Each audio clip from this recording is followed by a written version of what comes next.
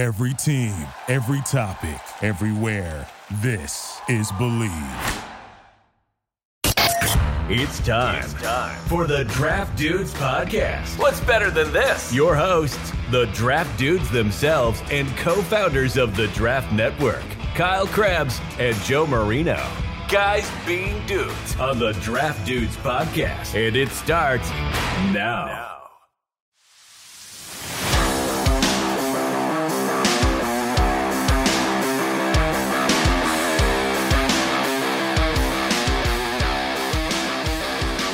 What's better than this? Guys being dudes here on the Draft Dudes Podcast. It's Joe Marino and Kyle Krabs. We're your hosts. Chris Schubert floating around here as a producer of this thing. We're from the Draft Network, and we're brought to you by Bet Online, the number one spot for all your sports wagering and information. They've got everything that you can imagine. Major League Baseball, NBA, NFL, football's futures, Vegas casino games, esports, in-game betting, golf, combat sports, you name it, they have it. Super easy to use website over there.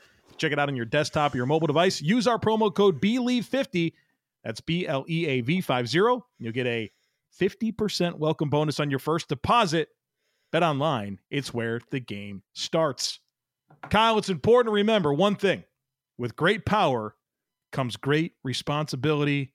Happy Spider-Man Day to you. Spider-Man, Joe Marino, is a member of what superhero team? Not the Avengers. He's on the other team. No further questions. We're good here. Great start to I don't know what it's called, but the other team. Happy August, everybody. The Spider-Man, Justice League? Is that what you're saying? Not an Avenger. Isn't there something called DC? There's DC. Yeah. Part of that one? Sure. Come on, man. You're baiting me right now. So you know what, Kyle? You know what? I want you to leave this in complete obscurity. I don't want you to answer this, and I just. I'm not answering anything. Is there 3 leagues? I want to see there's the 3 tweets leads that we get. Yeah, there's 3 leagues. He's in the I third thought one. it was Joe. DC and Marvel. No, he's in the we third got the one. Justice League. He's in the other one. Which one's Spider-Man in? I'm the third one. DC. Happy Mock Draft Monday to you, Joe. No, you wanted to get out of that, huh? Because you don't know the answer. That's why. Yeah. Yeah, you're right. What division he's in? Happy Mock Draft Monday. Yours truly dropped a 2023 way too early mock draft to mark the start of August. No, not too early. Well, never. For many. Some say it's way too early. No, those aren't my friends. It's the best. So the challenge was twofold. Creating a draft order that people wouldn't be up in arms at me about. So we didn't use the one that we're going to use this week on the show. We're using the Vegas odds.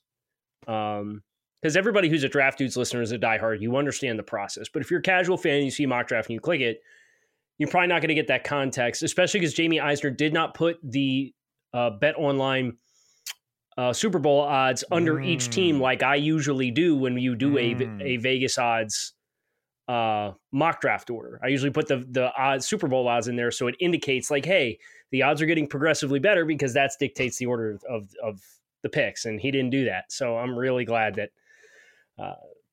no blood on my hands is all I'll say. The other challenge was finding the right value for some of the talent that exists at the top. I guess I'll start things off here. I did put Will Anderson at number 1 of the Houston Texans. And Joe, I know you cross-checked Will Anderson this morning, and I cross-checked Will Anderson over the weekend. And when I'm glad I watched him before I did the mock, I would never put anybody else first. I don't care. Like, you would have to have a generational type player at the quarterback position for me to put a quarterback over this dude, regardless of how much you do or don't need a quarterback. I think that was going to be one of the first things I wanted to get into with you was how do you foil that? Because Will Anderson's that type of blue chip number 1 overall type player. Mm-hmm. And you've got a quarterback going 4, 5, and 7. So like, it's not that far off. And certainly if Houston's picking 1, that means Davis Mills stinks. And if Atlanta's picking number 2, they need a completely new direction at quarterback. How'd you reconcile all that? Because I don't envy you having to be kind of the leadoff hitter here when it comes to these 1.0 mock drafts. Well, so I justify it in my mind as this, and this didn't get put in writing. So there's no sense putting nuance in the commentary. You were just going to look at where your team picked, what player they picked, and you're going to be angry or happy, right?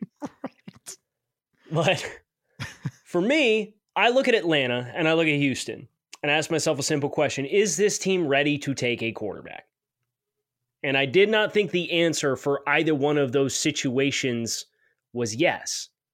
Now, you can look at Carolina and New York, who a little further down the road do end up taking quarterbacks, and you could say, well, they're not great teams either. I would argue the investments that both Carolina and New York have made in the offensive line and their skill players that they have existing are much better than the environment than either Houston or Atlanta can currently give a young quarterback. And that for me was the deciding factor of, hey, I'm not going to force and expedite this and put a young quarterback in a position where they have to play early because they are an early pick when that team is not ready to best position them for success. I think that's a good process, Kyle. Will teams do it that way? Probably yeah, not. Who knows? We had the year Myles Garrett goes one, right? And the other quarterbacks go after him. You go back to the year Washington picked Chase Young at number 2 in lieu of some of the quarterbacks there. And it's tough, man. It's tough. There's precedent in every direction on this, where teams, if there's blue chippers, man, they'll pick them, and especially defensive linemen. And especially as good as Will Anderson and Jalen Carter are, who are picks 1 and 2 that went to Houston at 1 and Atlanta at 2. The kind of disruption those guys bring on your defensive front is super high level. Yeah. Super high level. So I was focused on let's get franchise pillars. And we can worry about finding the signal caller's position, especially with Atlanta too. That's a run heavy offense. Yep. So I feel even less pressure to force a quarterback if you're going to be an offense that's identity is tied to successfully running the football. As you work through the top 10, Kyle, like what were some of those challenges for you both Chicago. from? Yeah. Just get right to it. Yeah. So Chicago picked 3. Sorry to cut you off. That's fine. I despise the value. They picked at 3. They're not taking a quarterback. What I ended up doing is giving them offensive tackle Peter Skoronski from Northwestern, who's a very good player. But offensive tackle at 3, before the quarterbacks, it was just, In a perfect world, that's a trade-out spot, right? For somebody to come get their quarterback of choice. And somebody pays what San Francisco paid to go up and go get Trey Lance. No question. In a perfect world, but am I that crazy to do that off the jump here? No, I'm not. So therefore, I had Chicago stay at 3 and pick Skoronski. I saw the Bears fan on Twitter that responded very, very pleased about Skoronski at 3, and you gave him Samuel Jackson? Like, thank you. Very surprised. Very surprised to hear you're happy with Peter Skoronski at 3. I thought I was going to get hell for that all day, and correct. You like it. So maybe it's you played into the emotional appeal of Bears fans. It might also be Northwestern fans kind of getting the local guy. I think you did a nice play there. Yeah, lean into it, right? Seattle at 8 was another tough spot because the 3 quarterbacks came off the board. You had Bryce, Will Levis, and C.J. Stroud all come off the board between 4 and 8 or 4 and 7. So you have Seattle at 8, and they ended up picking a position that you hear so often that, hey, this team really doesn't covet this position group like this. They picked a corner. But you think about Keely Ringo at 6'2" and physical and as athletic as he is, and their corners are Sidney Jones, Artie Burns, Kobe Bryant, Trey Brown, Tariq Woolen. Like, none of those guys are going to stop me from taking a top corner when you saw teams at the top draft for need and then a massive run on quarterbacks that leaves effectively the best of every other position available for you to pick at 8. So that was a tough battle that I had between, do I have him pick a corner or do I have him go a different direction? Kyle, in just a second, I want to ask you about Bijan Robinson, running back from Texas. We'll get to that in just a moment, but my goodness, folks, got to tell you about the Sonos Ray soundbar. This thing is phenomenal. I have it in my living room right now. Love listening to it. We play movies through it, TV. If I had video games, it would be really cool, but I don't really play video games, but I could imagine that would be awesome. Podcasts are awesome. Music's awesome. It fills up my entire downstairs. It's super easy to set up. You use that Sonos app. It really kind of puts you in control of everything. You just plug it in. Super easy to get going. I really enjoyed that. You can even use your own remote control. In fact, I do. My regular TV remote that I go to YouTube TV and all the things, just push the volume up and down. Boom. Works my Sonos speaker, the Ray. It's phenomenal. The best speaker I've ever had. Check one out for yourself. Go to Sonos.com to shop for Ray now. So, Kyle, Bijan Robinson, number 17 of the Miami Dolphins. I am not bringing this up because it's you and it's Bijan and it's the Miami Dolphins, right? That's not why I'm bringing this up. But first of all, I love the pick. I think Bijan's one of the best 5 players in this draft. Good value at 17, even if it's a running back. But I did see some of those mentions start to pile up on you already that every year we see mocking of the running back to the Dolphins, and every year it doesn't happen. And, look, they gave Chase Edmonds a little bit of money. Like, what's your vibe here on this? Yeah, I get it. It's a 2-year, $60 million contract. And you know what Chris Grier does? Chris Grier shops for groceries based on the recipe that he's given by his head coach. So that's how you end up drafting Noah Igbinoghene at 30 overall, because you have a defensive-minded head coach who was butting heads with Xavier Howard and had durability issues at the time. So for Chris Grier to now have former San Francisco 49ers run game coordinator Mike McDaniel as his head coach in an offense that brought in 3 new starting running backs, including 2 of which are on 1 year, or 2 of those are on 1-year contracts. You saw the investment that was made. And running back is a luxury pick for teams that have the infrastructure of the rest of their roster in place. Can we not agree Miami's roster is exponentially better than it was in 2020 when they went into that offseason and had 3 first-round picks and didn't pick one of those popular backs? Mm-hmm. And I steered the team away from Najee Harris last year because they needed help in pass rush and was looking for either Kwity Paye or Jalen Phillips, and they took Jalen Phillips at 18. So, Dolphins fans have consistently been calling for an investment in the running game, and you have a coach who's in position to actually make those decisions. And because of that, plus the team having 2 first-round picks, they pick an offensive lineman later. And because the team's roster being at a much higher caliber than it's been in recent years, this is kind of the spot where I think it would make sense for running back to be a selection for them. How cool was it mocking Noah Sewell to the Lions at 27? I came away, reading this thing this morning, and I got to that pick and I smiled. I did. I felt some type of way about it. Obviously reuniting the Sewells, but also like a major need for Detroit. And we're talking about pick 27. Like this is good value. It's a position of need. And then there's like the cool factor of the Sewell brothers being together. Yeah. I went out of my way to not write about it. So I'm glad that was the first place that you went, was having both Sewells on the same team. But I just love the fit. The first time Noah Sewell fits the run with A.J. Dillon and they meet in the hole at the line of scrimmage is like National Geographic 2 bighorn rams smacking heads, or like Jurassic Park with the ankylosauruses. Is that what they're called? The things with the skulls and the domes. It's and going to be on you. They put their head down and ankylosauruses. I'm going out on a limb testing my 3rd grade paleontology course, but I'm pretty sure it's an ankylosaurus is the one with the domed skull heads that they put their head down and they charge each other. That's what that would be. So I'd like that. I'm pulling this thing up. This looks like a large armadillo. No, Ankylosaurus was wrong. F in the chat for Kyle. Chris has no idea what to do, what to say. He's just palms are up. Domed rubbing head his dinosaur. eyes. Hold on a minute. Hold the phone. Pachycephalosaurus. Oh, the Pachycephalosaurus. What a jackass I am. If only you would have said that, Joe and I would have been there with you. Pachycephalosaurus. Right, we would have been right there with you. Yeah, go ahead and Google it, guys. Bro, I can't even get myself to come close to spelling it to a point where Google is going to steer me in the right direction. Put domed head dinosaur in the Google search and hit enter. You'll see exactly what it is. Oh. Okay, anyway, yeah, got it. Yeah, this thing. Great job pronouncing that, Kyle. Great job. I knew how to say it. I just got the visualization was wrong. Can I shout out Brandon Joseph to the Bengals though? Please do. Back to football here. Yeah.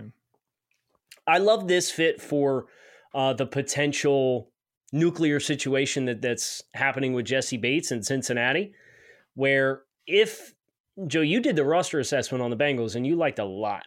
Of what this roster has to offer. The starting roster is awesome, yeah. If they are in a position where Brandon Joseph is no longer with the team, I think a player like Brandon Joseph stepping into that specific role is a really good fit to bring some of the same things, while also mitigating some of the concerns with Brandon Joseph's film, because you have a guy like Daxton Hill who can move around, and potentially Mike Hilton who can still play in the slot. So the questions that I have with Brandon Joseph are tackling and long range. But I think if you let him play quarters and thirds and let him play deep coverages, you're really mitigating the tackling and run fit component. You're letting his ball skills really shine, and you're not giving him too much grass to cover. So I like that fit quite a bit.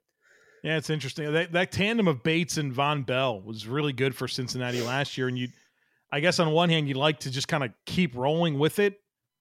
But Cincinnati's always a little bit interesting with how they deal with extensions and bringing back players. And you just kind of never know what's going to happen there. Yeah. How about Michael Mayer to the Vikings, too? I like this pick as well. It came at 19. Mayer tight end 1 coming off the board. The last 2 years, Minnesota has bid farewell to Kyle Rudolph and Tyler Conklin. Obviously, Irv Smith was a day 2 selection. He's still there. He's been okay. He hasn't been great. But even if he's okay, you think about Kevin O'Connell and trying to get 12 personnel on the field and have Mayer and Irv potentially on the field at the same time. I mean, your 12 personnel grouping could legit be Adam Thielen, Justin Jefferson, Michael Mayer, Irv Smith, and Dalvin Cook. I love that group. That's a really, really exciting mismatch, complement the run and the pass collection of skilled players. So that was one of those ones I looked up and saw Mayer still available on the board and was like, yeah, we're probably going to have to go ahead and pull the trigger here and get him off the board. This run of 11, 12, and 13 is what I like to call the not fair run.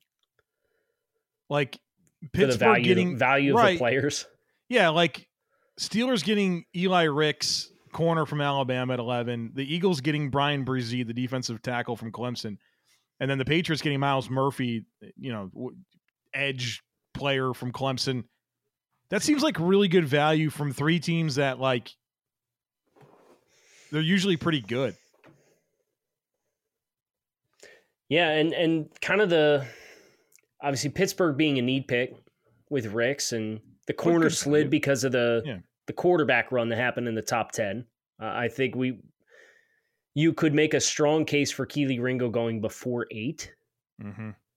Cam Smith going 9 to the Commanders. Ricks going to Pittsburgh at 11. And then Brzee, the thing I like about Brzee is you still have Milton Williams there. They just drafted Jordan Davis. But a couple of their other interior defensive linemen are expiring contracts. That Fletcher Cox and Javon Hargrave are expiring contracts. And you think about, hey, you got your plug guy, right? And if you want Brzee to platoon and be a strong side end like Brandon Graham has been at times, and then kick inside and play with Milton Williams, like the interchangeability of those guys complementing what Jordan Davis does on the nose is really exciting.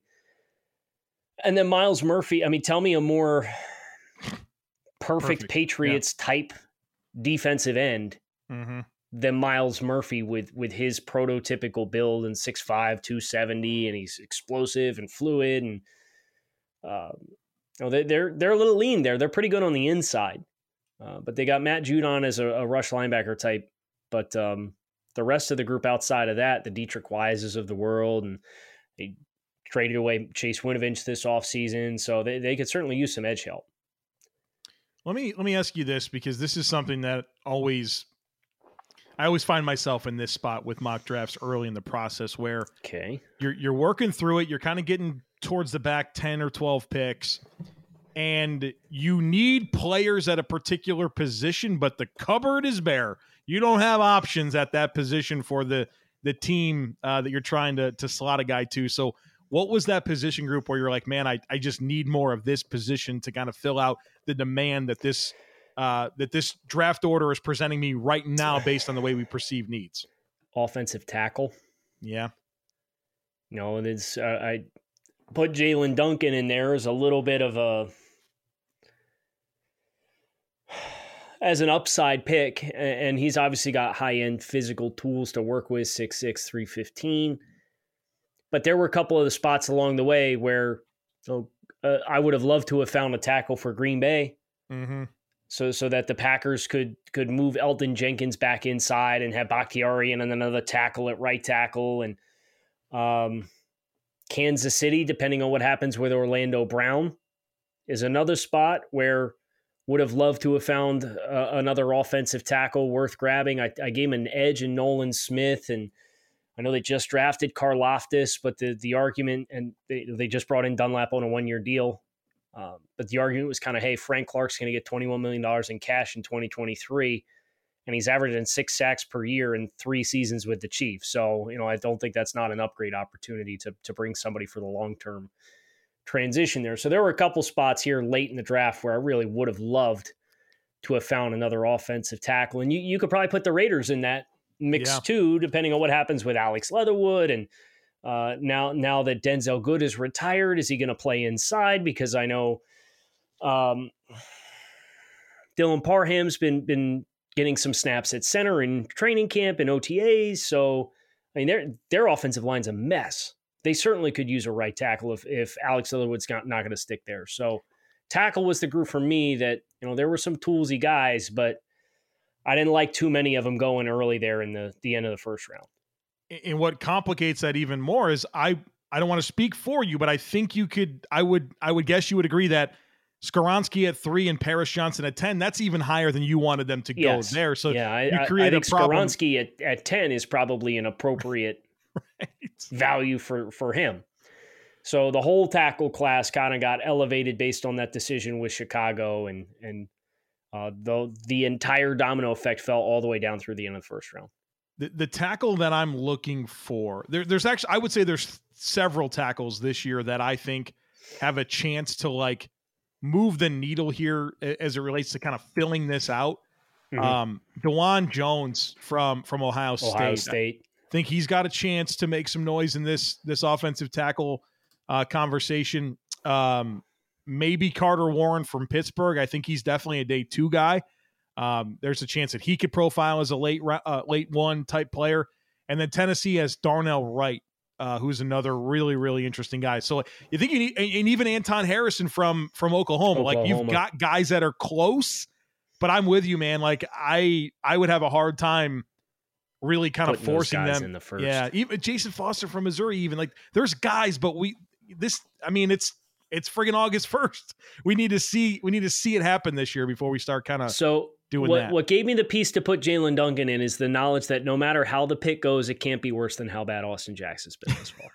So I don't think most people would be surprised to see Duncan in there. Like, that was fine to me. You know, it's just like we still need more. Like, we've had so much demand for tackles, right? And we have guys that are close, but this year we'll define that. We're gonna keep on waiting. But you guys are going to have to wait until Wednesday for us to start the mock this week. Joe and I are alternating picks Wednesday and Thursday on the show. I will be at Miami Dolphins training camp on Tuesday, tomorrow. So Chris, Joe, take care of the place for me. Don't burn it down or anything like that. Yeah. We'll just get Spider-Man if we need. We'll bring Spider-Man. Yeah, from the Chris, do we want to make him a part of the Power Rangers, or do we want to make him a part of the yeah, he's a See, now I don't know if I'm getting clowned. Is there 3 divisions or just 2? Spider-Man, there's 2. Spider-Man feels like a Power Ranger to me if we were going to continue this bit. Yeah. So is DC and Justice League different? So, no, Justice League. Yes, they are different. Come on. You guys know that I'm never going to get this down if you guys don't help me. So there's the Justice League, which is DC Comics. And then there's the Avengers, which is Marvel. And that's it. That's it. So Justice League and DC are the same? Correct. They're the same people. All now, right. What you were incorrect about is Spider-Man has nothing to do with DC and Justice League. Like, he is. Which one is he in? Is he an Avenger? Avengers. He's an Avenger. No, he's not. Yes, he is. Yeah. All right, we'll see you guys, later, man. Kyle Krabs, Joe Marino. That's going to do it for the Draft Dudes today. You Make don't it a hear great about day. this guy with Iron Man. He's not with that guy. We'll talk He's to not you with guys the Hulk. again tomorrow. Thanks He's for not with watching and Thor. listening. Take care. Thanks for being here for another episode of the Draft Dudes podcast. Be sure to subscribe so you don't miss the next episode. While you are at it, help the dudes out by leaving a rating and review. Want more? Head over to www.thedraftnetwork.com or follow us at The Draft Network on Twitter, Instagram, and YouTube. Thank you for listening to Believe. You can show support to your host by subscribing to the show and giving us a 5-star rating on your preferred platform. Check us out at Believe.com and search for BLEAV on YouTube.